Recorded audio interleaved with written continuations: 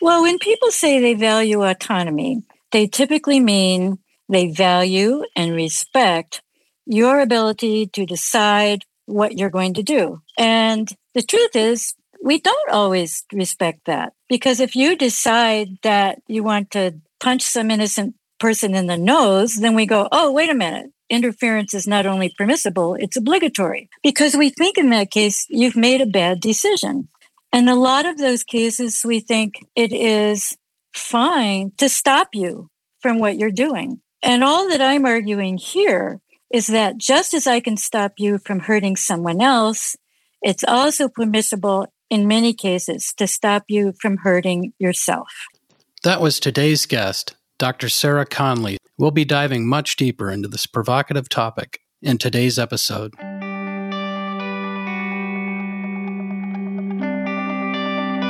Welcome to the Overpopulation Podcast, where we tirelessly make overshoot and overpopulation common knowledge.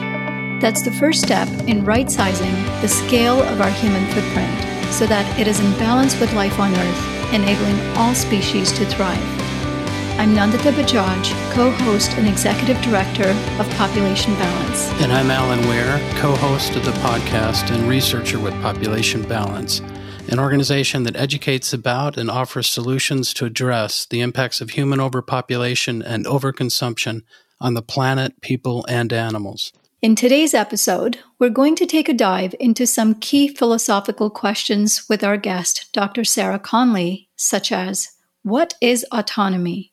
Does liberty have intrinsic value? And do we have a right to have as many children as we want, arising from our general right to live autonomously? Sarah Conley was born in Washington, D.C. She received her BA from Princeton University and her PhD from Cornell University. She has taught philosophy at a very large school, the University of Michigan, and a very small school, Bowdoin College. She's also held fellowships at Harvard, St. Andrews, and the University of Chicago, and will be a visiting scholar at the National Institutes of Health in the fall of 2022. She's the author of Against Autonomy, Justifying Coercive Paternalism, and One Child, Do We Have a Right to More? She retired from teaching in 2021 and now lives in Costa Rica, where she's working on a book on liberty, arguing that it has no intrinsic importance. Sarah, it is such a pleasure to have you here with us. You've been doing some cutting-edge work in the area of bioethics and philosophy, which has inspired so many of us in the field. We want to start by thanking you for what you're doing and for being here. Well, thank you for inviting me. When you write philosophy, you always wonder if anyone at all is reading it. So it's gratifying to find out that there are some people, and that some of them at least actually have found it enjoyable and interesting. Absolutely. We've read all of your work so far, and we're looking forward to exploring later in the interview the latest work you're working on liberty. But we'll start the interview with one of the earlier books you wrote called Against Autonomy, Justifying Coercive Paternalism, which is a very provocative title. And of course, there are some keywords here that would make a lot of people nervous, like against autonomy, using coercion, etc. And perhaps that is why it was such a compelling read and helped me understand why these words shouldn't make us nervous. You start off by arguing that having absolute autonomy is a fallacious idea, even though it almost seems like basic human nature to value autonomy. Can you give us a brief overview of why you make that claim? Well, when people say they value autonomy, they typically mean they value and respect your ability to decide what you're going to do. And the truth is, we don't always respect that, because if you decide that you want to punch some innocent person in the nose, then we go, oh, wait a minute. Interference is not only permissible, it's obligatory, because we think in that case, you've made a bad decision. Because the truth is, we don't always think that people make good decisions. We don't always think they make rational decisions. And a lot of those cases, we think it is fine to interfere in a coercive way, to stop you from what you're doing. And all that I'm arguing here is that just as I can stop you from hurting someone else, It's also permissible in many cases to stop you from hurting yourself. And if that takes coercion, that's what it takes. And you've also mentioned in your book that as much as we all like to think that we are fully autonomous beings or that we should have full autonomy, we are actually quite irrational in our thinking, and we don't always know what's good for us, let alone what's good for other people. So what is this idea of autonomy that people have, and why is it a false narrative? Yeah, ever since, at least I think, the Enlightenment, there's been a European and later American tradition that people are capable of being perfectly rational. And we recognize that people sometimes act irrationally, but the idea is they are capable of being completely rational if they just try harder. And what we know now is that that simply is not true. So over the last few decades, more and more research has been done into what is often called behavioral economics. So behavioral economics is economic theory based on how people actually behave, as opposed to classical economics that sets up a theory about how we would behave. Behavioral economics says, people aren't actually doing what we think they would do if they were rational. So they have discovered these various biases that we are all prone to. We don't all make the same mistakes every time, but we all make some mistakes sometimes. So, for example, we tend to suffer from what's called an optimism bias, where if you tell me how many people get very sick from smoking cigarettes and you say it's this percentage, and then you ask me as a smoker, if I were, how likely I am to get those diseases, I go, oh no, not me. I'm different. Why? I'm not. That's just a bias. If you ask people how likely they are to be hit by lightning, and you tell them how many people are hit in general, they think I'm less likely. Except, I will say, some people have a pessimism bias where they think they're more likely to suffer some kind of harm. But most have an optimism bias. And it's just not based on reason. It's a quirk in our thinking. And that is one of many ways that when we're trying to make a good decision, we get screwed up. We sort of know the facts, but they don't really penetrate in a way that helps us to decide. So there's that. Then, as you said, we are really influenced by the society around us, even if we think we shouldn't be. So tests on social influence go back even earlier, towards the beginning of the 20th century, where if I'm in a group and we're asked a factual question, if the majority of the group says one thing, even if I didn't think it was right, I start to change my mind. I start to think, I guess the group must be right. Why? There are probably evolutionary reasons, but it's not simply based on reason. And we're all familiar with this. I mean, if it's something like fashion, at one point we think something's hideous and later we think it's really attractive. Why? Because some social influencers took it up and we're like, oh, yeah, I guess it is attractive. And this is something chimpanzees do. Seriously. They will copy a high-ranking chimpanzee and change what they're doing when they won't copy a low-ranking one. So chimps were the original social influencers. So none of those things are based on reason, and they're an unavoidable part of the human condition. We can raise some awareness of them, but we can't just say, okay, from now on, I won't be influenced by society. Good luck with that. We can't say, okay, from now on, I'm going to be completely rational. I'll never be biased. Doesn't happen. So the whole idea that we are rational agents capable of deciding what to do is just mistaken. Of course, sometimes we can, but we can't be sure when we're capable of being rational and when we're not capable.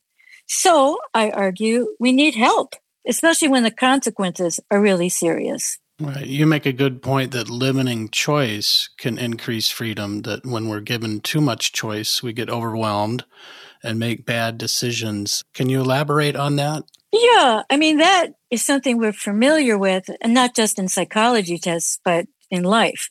If you go, as I've done, I've gone to the pharmacy and tried to count how many kinds of shampoo they have on offer. And I always give up when I reach about 110 because there are not that many brands, but there are shampoos if you want your hair to be shinier, if you want more curls, if you want fewer curls, if you don't want it to be frizzy, if your hair is dry, if your hair is oily, if your hair is partly dry and it's partly oily. And what happens at a certain point, people just grab a bottle of shampoo because enough already. I just want to wash my hair. Right. So choice per se is overwhelming. And I, for a lot of my life, thanks, don't want to have to do the research that would be involved. Shampoo, not so important. But what is required for a car to be safe?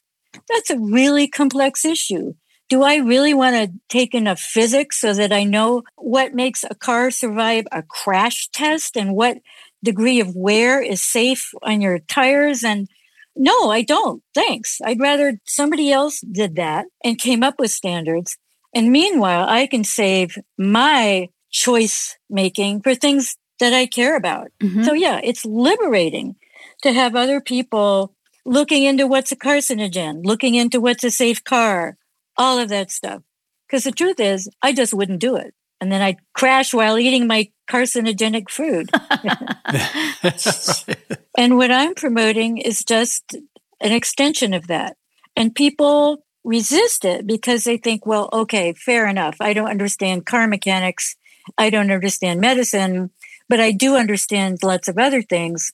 But the truth is, there are a lot of other things you don't understand either, where we need the same kind of experts to help craft the rules so that we can choose wisely. Mm-hmm. Yeah, you discussed there are several different methods of societal guidance that we use to encourage change in beliefs, attitudes, and behaviors, and you identify three main types in your book: liberalism, libertarian paternalism, and coercive paternalism. Could you describe each of those and give us some examples and maybe benefits and disadvantages to each approach? Sure. I mean, liberalism is based pretty much on the classic belief that we are rational people, and if we have the right information, we'll make the right choice. So a typical liberal approach to a decision is to give you information. And I'm fine with giving people information. I don't object to that. It's just, I think it's not enough.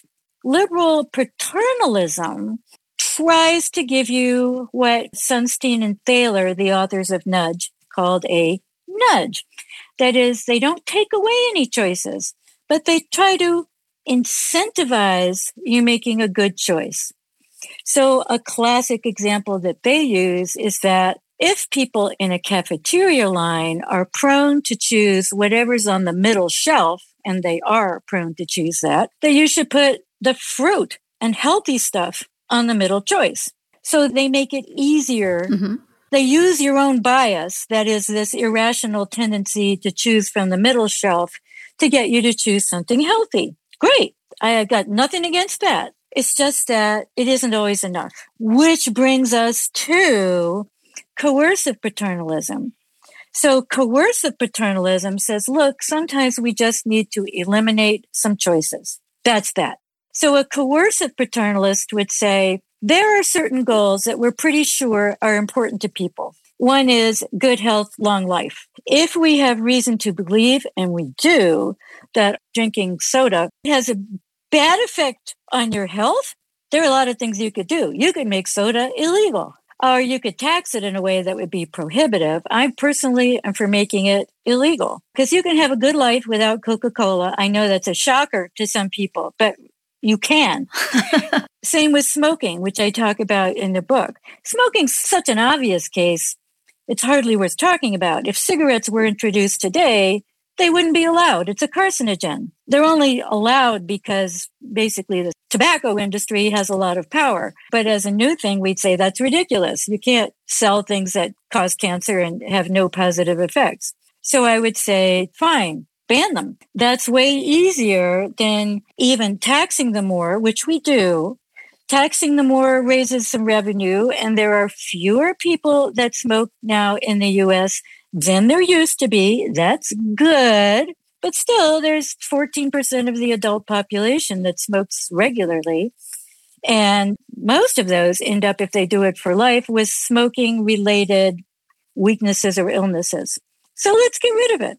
The behavioral economics piece that you brought up is so interesting because a lot of marketing is based on that, but not in a paternalistic way. It's usually in a manipulative way. Right. To get us to buy things that are not great for us. The first time I heard about behavioral economics was probably 10 years ago at a presentation where one of the presenters was speaking about Starbucks and how they use behavioral economics to get people to buy a larger size of coffee. They realized that people tend to buy a size that's usually in the middle. It's not too small, not too large. And medium was the most common size of a coffee cup that people were buying. And so they created extra, extra large so that the medium was now shifting closer to the right.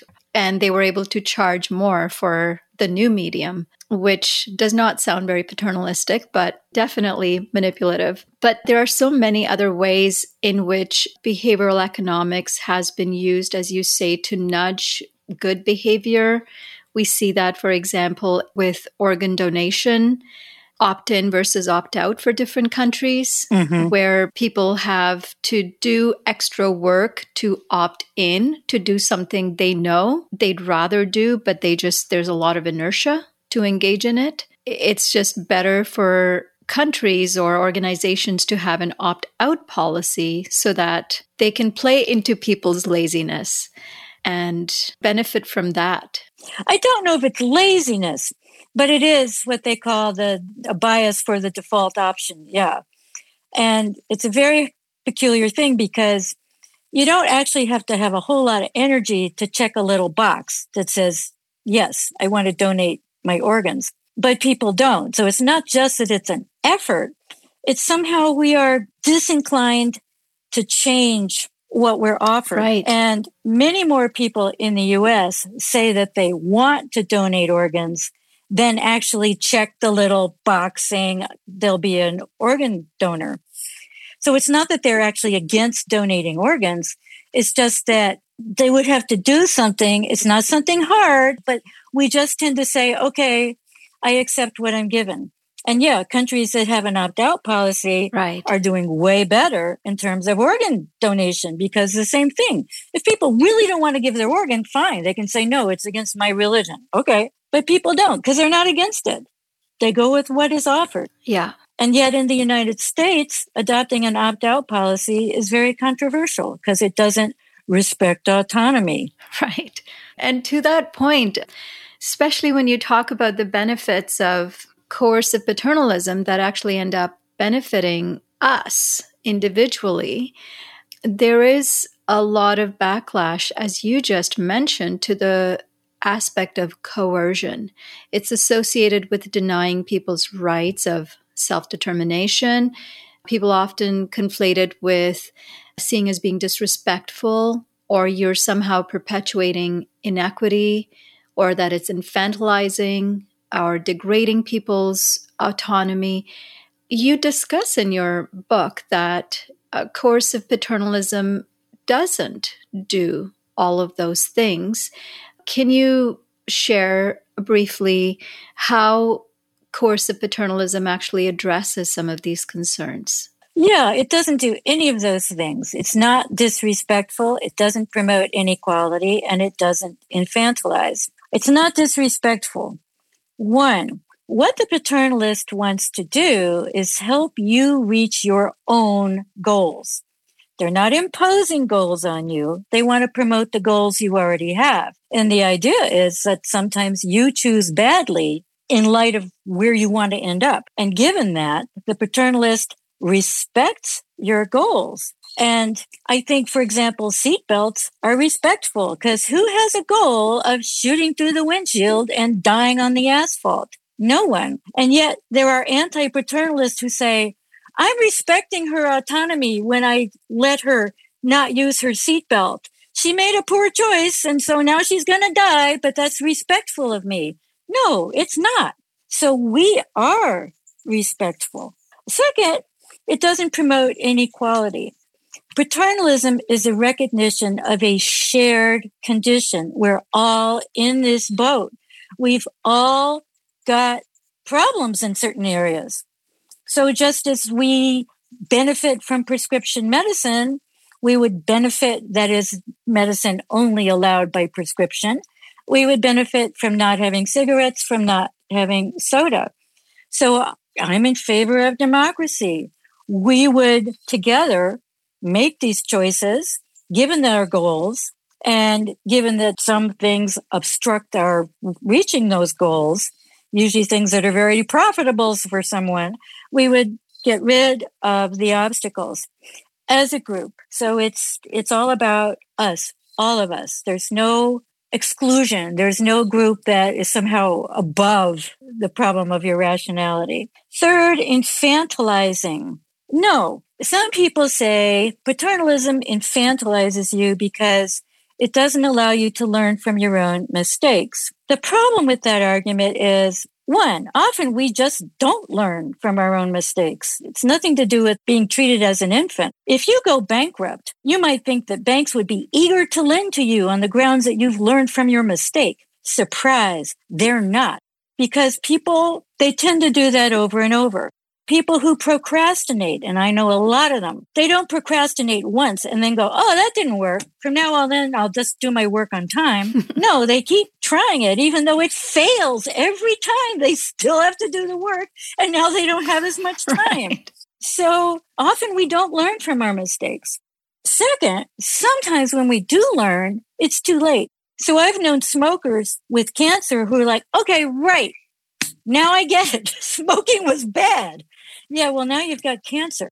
It's kind of late to say, well, you can learn from your mistake and stop smoking now that you've got stage 4 lung cancer. It's too late to go back and change that. So to me, it just seems cruel, really, to say, well, go ahead and make your mistake. And yeah, you're going to suffer forever, but at least I'm not treating you like an infant. It's like, thanks anyway. Right. I would like some help. And we know furthermore, when you make a good decision, you get better at making good decisions. And when you make a bad decision, you keep making bad decisions. Mm-hmm. When I was little, I took piano and I was ambitious and I would play a piece too fast and I hit a wrong note. And my teacher said, look, every time you hit that wrong note, you're more liable to hit it the next time because you're teaching your fingers the wrong thing to do. So learning the wrong note reminds me of what you mentioned somewhere about Aristotle and habituation. You learning good habits, it reinforces good habits, and bad reinforce bad, which makes a lot of sense. So in our work in the sustainable population arena, we see examples of the 3 types of approaches you've mentioned. For example, at population balance, we lean heavily towards advocacy and education to encourage attitude and behavior change, which you call liberalism.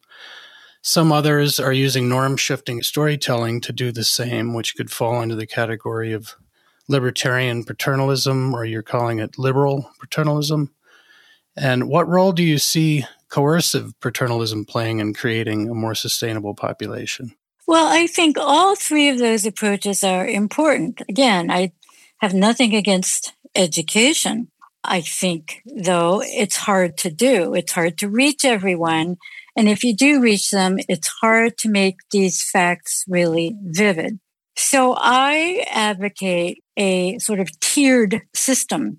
That is, certainly I would say education is good. I would do what might be called a libertarian paternalist approach also of just making it easier to have fewer children. So one thing I really think we should do is make contraception readily available everywhere for free. And a lot of people say in the United States have argued that you shouldn't need a prescription to get birth control pills because basically birth control pills are not particularly dangerous. Again, like aspirin, there could be people for whom they're a bad idea, but typically they are not a bad idea. They are better than an unwanted pregnancy for many reasons. So we could just say those should be available over the counter, stock them on the shelves, make it very easy. The same with the day after pill. And again, not just the pill, but an array of choices. So I would say we should supply those for free, and we should make them very easy to get. So you don't have to get on the bus to go downtown, to go to a doctor. Just have them in any local drugstore, any grocery store, whatever. Great. I'm all for that. I think it might do some good. Beyond that, we have to see if that's not effective in reducing numbers the way we need them to be reduced. I do talk about having to pay a tax penalty for having more than one child. And whether that's what you'd call a libertarian paternalist nudge or a coercive paternalist shove really depends on the degree of the amount you would have to pay.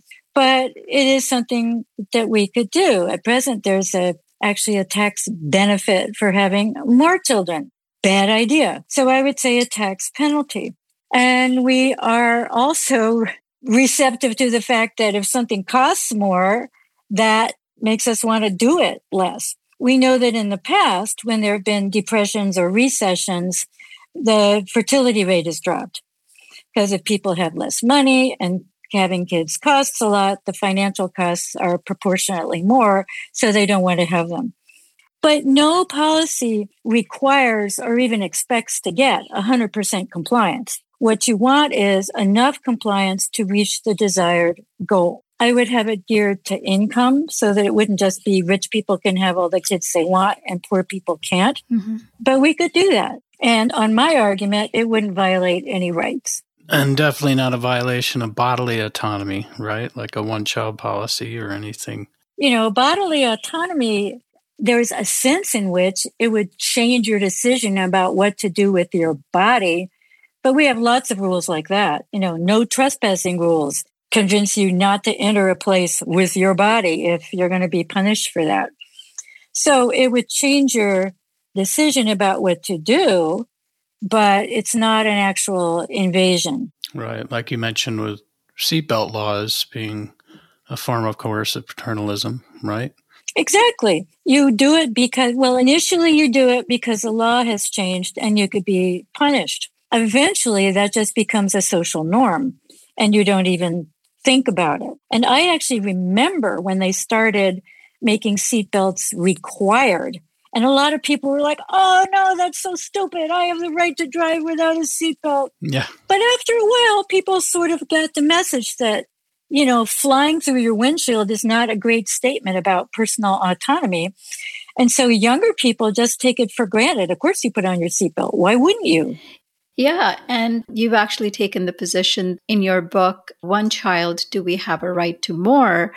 That people don't have a moral right to more than one child. Can you speak to that? Yes. So some people seem to think that if they want something, they have a right to it. Well, surprise, that's not true. Thoughtful people realize that if you claim you have a right to something, you have to provide a justification for that claim. Typically, there are two ways of justifying a rights claim. One is we sometimes say you have a right to something if it is absolutely essential to living a decent human life. So, for example, people have argued we have a right to food. We should provide food for everyone because you can't have a good life if you're starving. People have argued we have a right to health care because you can't have a good life if you are extremely sick or in pain. However, you can have a good life with only one child. I think you can have a good life with no children, but I'm not pushing that right here. Clearly, you can have a good life with only one child. You might have preferred to have two children, but that doesn't mean you have a basic need to have more than one child, without which your life is not worth living. One child is plenty. It allows you the parental bond, which is a lovely bond. And often you can have that through adoption, but let's say there are people who feel they can only have it with a biological child. Fine. You would have that relationship. You don't need it repeated. The second basis for saying that you have a right is just the general claim that we have a right to live the way we want.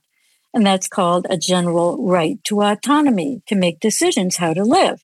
But of course, everyone admits that that right is limited by the effects your action has on other people. So my autonomous desire to hit my neighbor across the face does not give me a right. I can't do that. Mm-hmm. My autonomy doesn't extend that far. So my desire to do anything that hurts other people significantly doesn't give me any sort of right. And where we are at this point in time, unluckily for us, having more than one child does do great harm to others. And I think a lot of people can understand and imagine what it means to cause harm when you physically harm somebody by slapping them across the face, for example. Not everybody can make the connection how their having a child or more than one child is harmful to others. It's still seen as a exclusively personal and isolated decision that intending parents are making.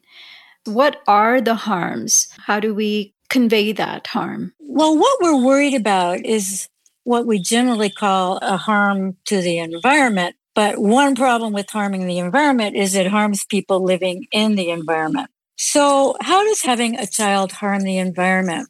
A lot of people realize that we are in danger. Their climate change is obvious, but there are other environmental problems. So people say, well, I'll be a vegetarian or I'll walk to work. Great. All for that. But having one child outweighs all the costs to the environment of the various things that you can do while you are living.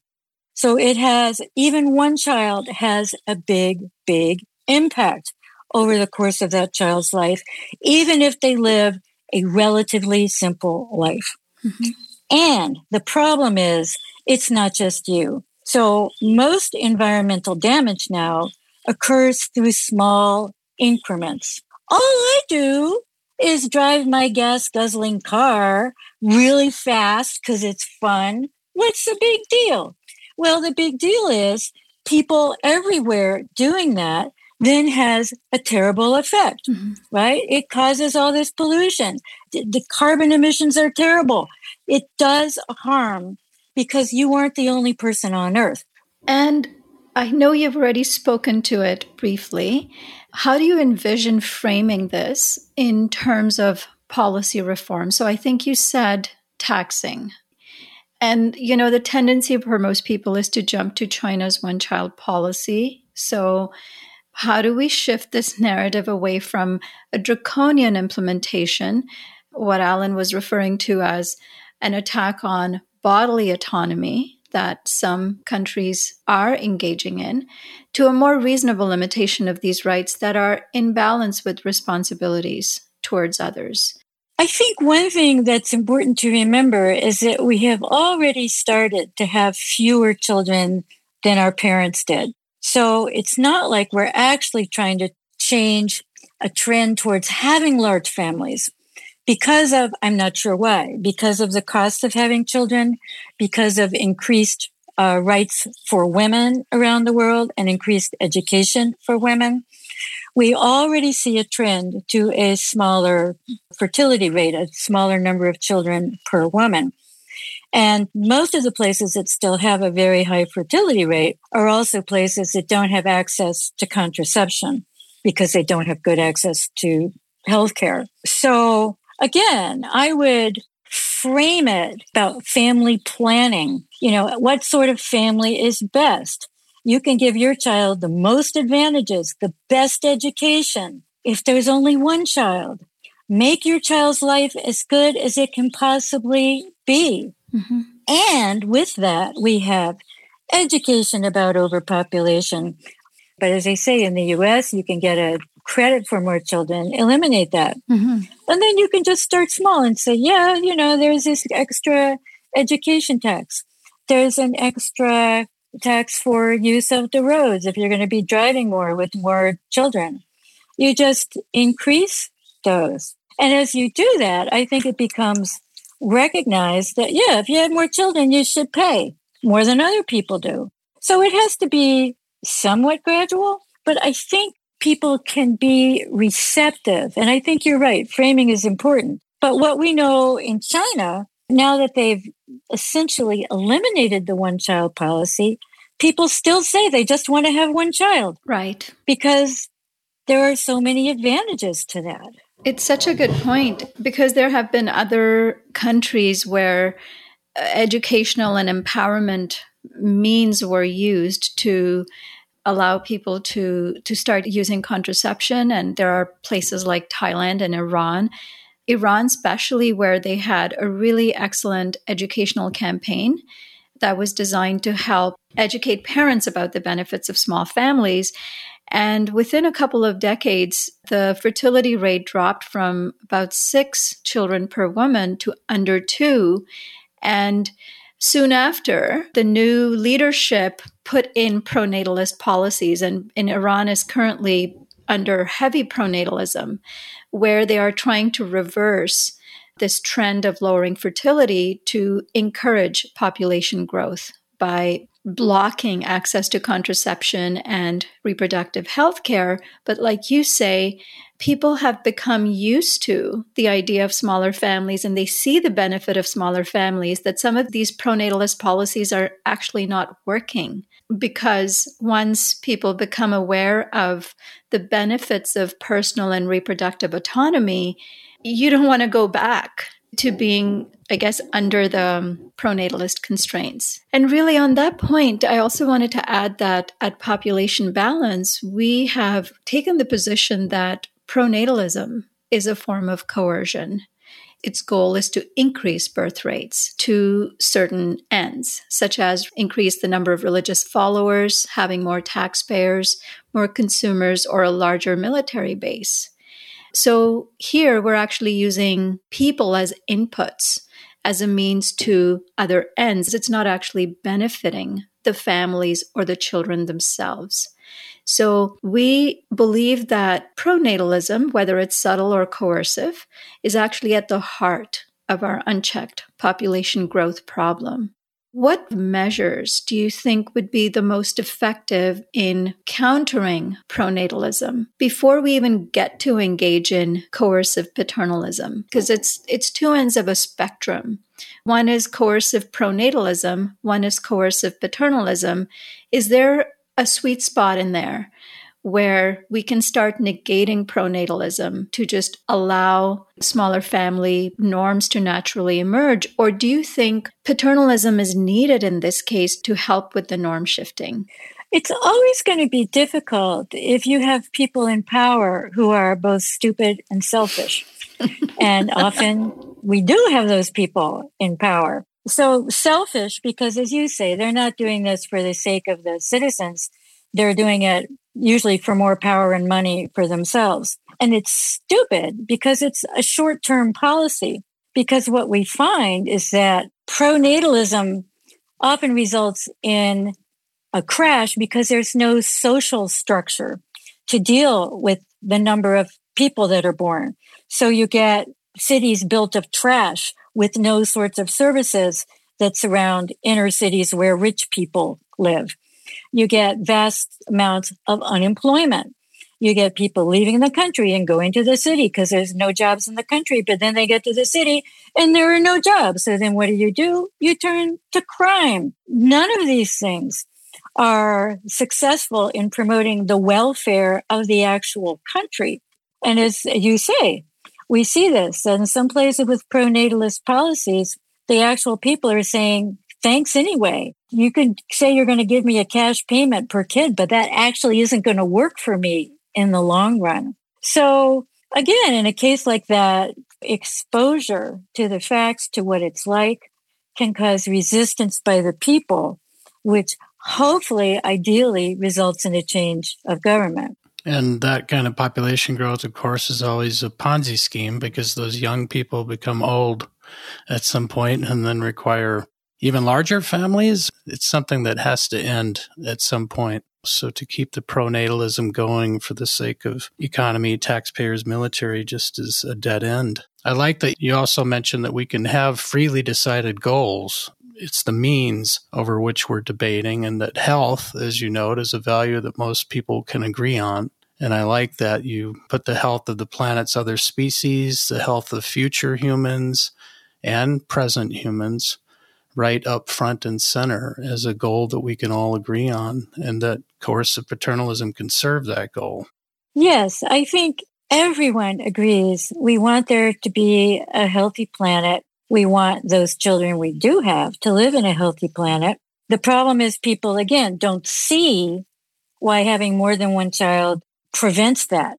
And that's where we need the approach of education and incentives and, if necessary, coercive measures. And I should say, I'm for coercion if it's necessary. If it's not necessary, great.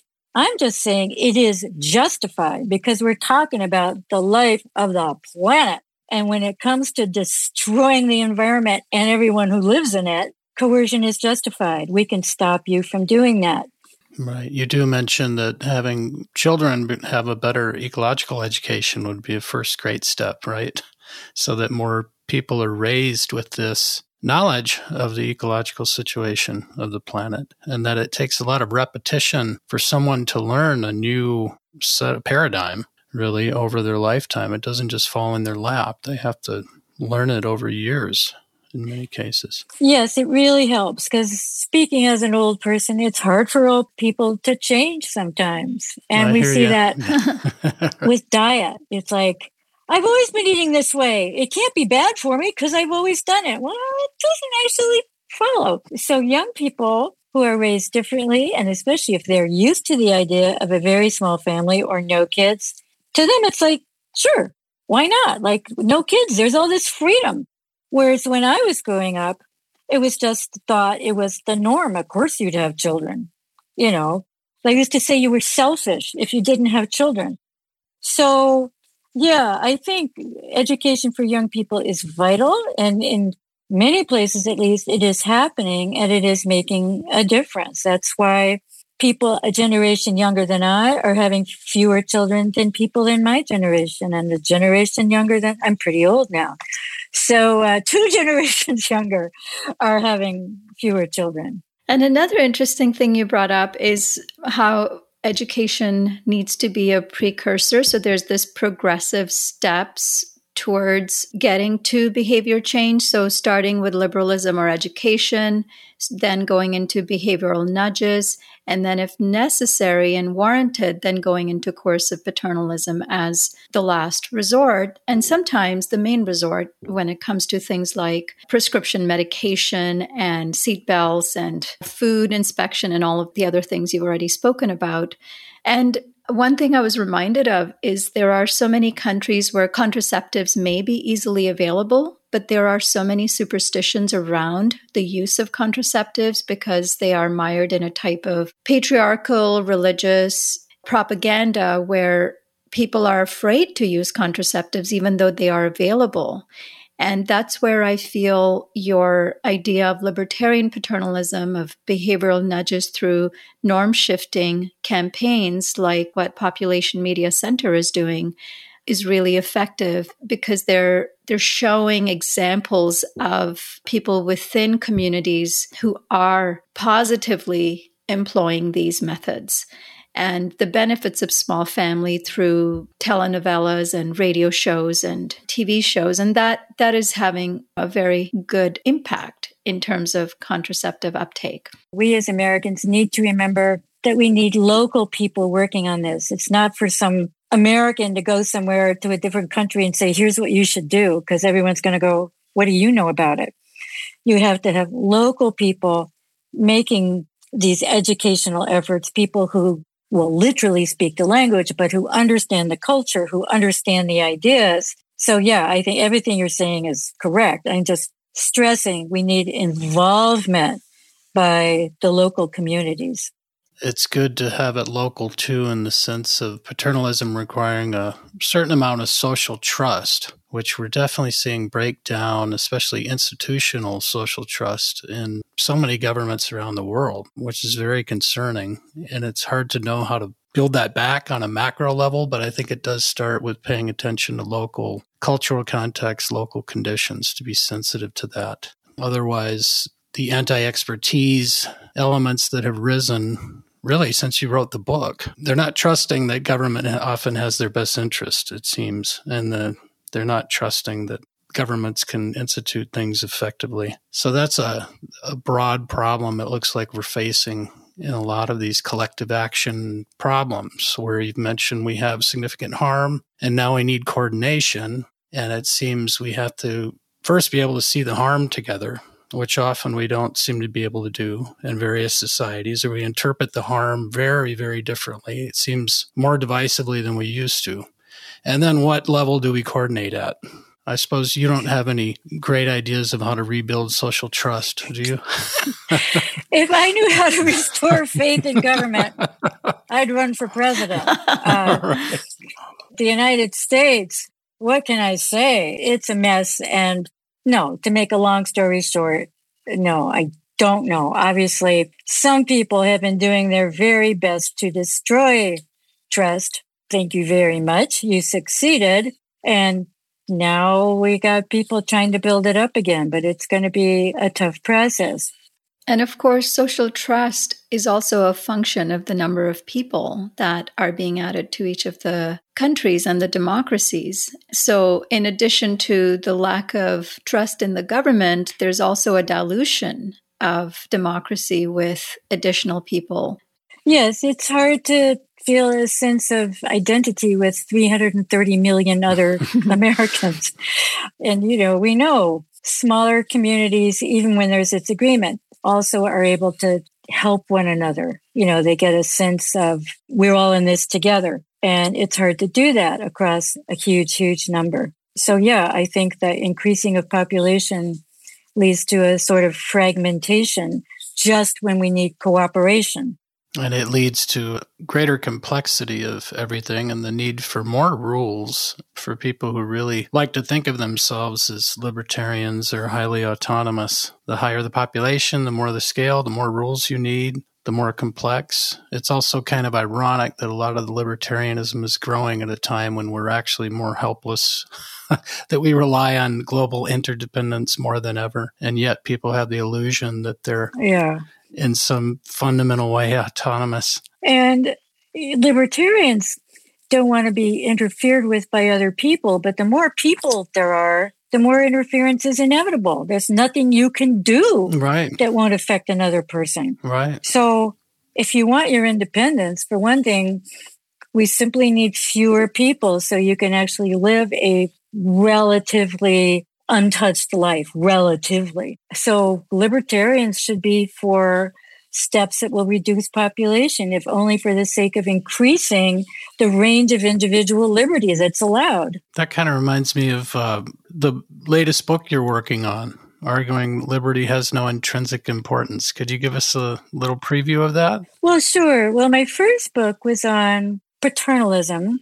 So the idea that you shouldn't always be given the liberty to do what you want to yourself. The second book was on you shouldn't always be given the liberty to do certain things that will affect others, namely have more than one child. So the third book just focuses on this idea of liberty, because I've talked about affecting other people. I've talked about affecting yourself. And I think the unarticulated basis for both those arguments is liberty matters when it produces something that's good, either good for you or good for others. And if it's not doing that, it has no value. Thus, as we say in philosophy, it has instrumental value only. It's only good as a means to an end. And if a certain liberty isn't bringing about something good, or if it's bringing about something bad, that isn't, in fact, something you have a right to. That liberty has no value. So to me, this is pretty straightforward and obvious, but apparently it's not obvious to everyone, because some people say, well, liberty is just good to have it. And I'm like, well, when? Right. When we talk about give me liberty or give me death, that was about self-government. Okay, I'm for self-government. I can see that. When we talk about my liberty to drink a 32-ounce soda, that's intrinsically important. I'm like, actually, it isn't. If we limited the amount of soda you could buy, nothing would be lost. Get with it. There is no value to that liberty. That is all I'm saying. Then when we look at actual examples, we go, oh, here's why. In some cases, it's worth dying for liberty, and that is about self-respect through self-government. And in other cases, liberty is totally worthless. Right. That's it. Yeah.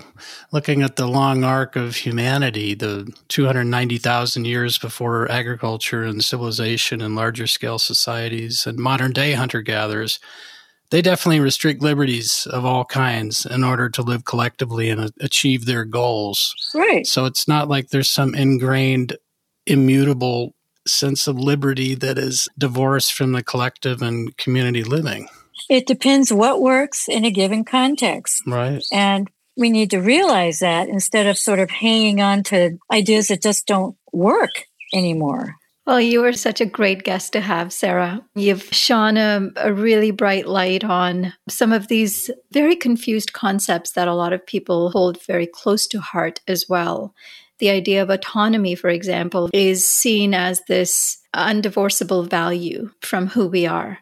But then also how you've spoken about the balance between rights and responsibilities and the different ways in which we can implement through a progressive framing so that it's ultimately towards a bigger good for society.